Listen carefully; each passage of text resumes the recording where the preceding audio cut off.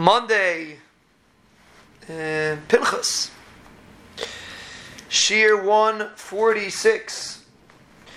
So, an interesting thing, sometimes last week was the yahrzeit Orach Chaim. So, sometimes when it comes to a yahrzeit, people have a minhag, they travel to go to the kever, or to get chizik, people travel.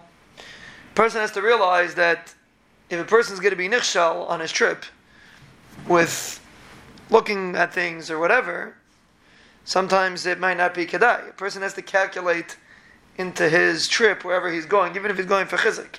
Now, of course, every time a person is going to travel, there's going to be an element of nisyonis that come your way. That's true.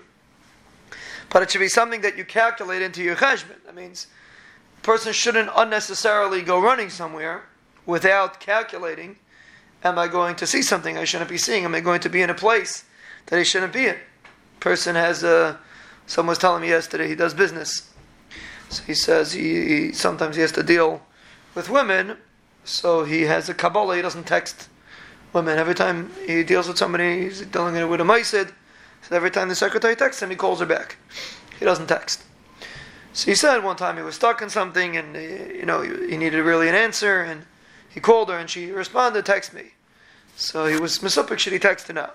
So I told him, professionally, it might not be a problem to text, like we discussed in previous shiurim, depending on what the setup is. If it's an informal, if it's not a loose situation, if it's just a professional text, it might be fine. Might not be a problem. But if you made a chizik that you're not going to text a woman, then you should stick to your chizik, even if it's one time. The Yitzhar is going to throw you a situation to make you break your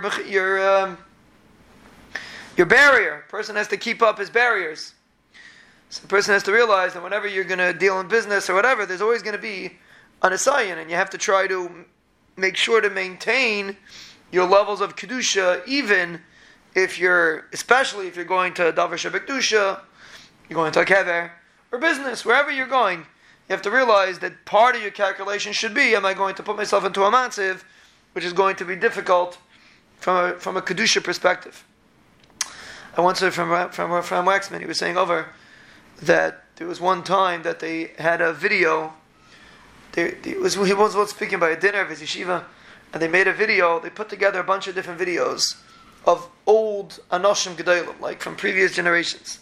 They had like very, very old videos, old footage, precious footage from like older generations, and they put it together. And the person that was misader the video, it was it took a lot of kaiches, it was very expensive to put it together. It was going to be like the highlight of the dinner, and he noticed that right before they played the video, everyone was like getting very excited about the video. And the night before the dinner came, they all sat together, they all watched the video, to see it in advance, to see all the Anoshim Gedolim, and he saw that the guy that was running the video slipped out of the room when they started watching the video. And the next day by the dinner also, right before the video played, he left the room. So he went over to him afterwards, he asked him, why do you leave the room? He said, I made a Kabbalah, I'm never going to watch a video. And even though I had a tremendous desire to see this video, to watch the Anoshim Gedolim from the previous generations, I have a Kabbalah, I kept my Kabbalah. And a person should realize that, is there an issur to watch a video of Anoshim Gedolim? No, nothing wrong with it. But if you create a gvul, you create a mechitza, you create a gather, stick together. The Yitzhar is going to try his best to shake together, because that's how he's going to get you, by shaking together. Therefore, a person, when he puts up gedarim and fences, and he makes sure to stick to them, Be'ez Hashem will be protected to maintain his levels of Kedusha.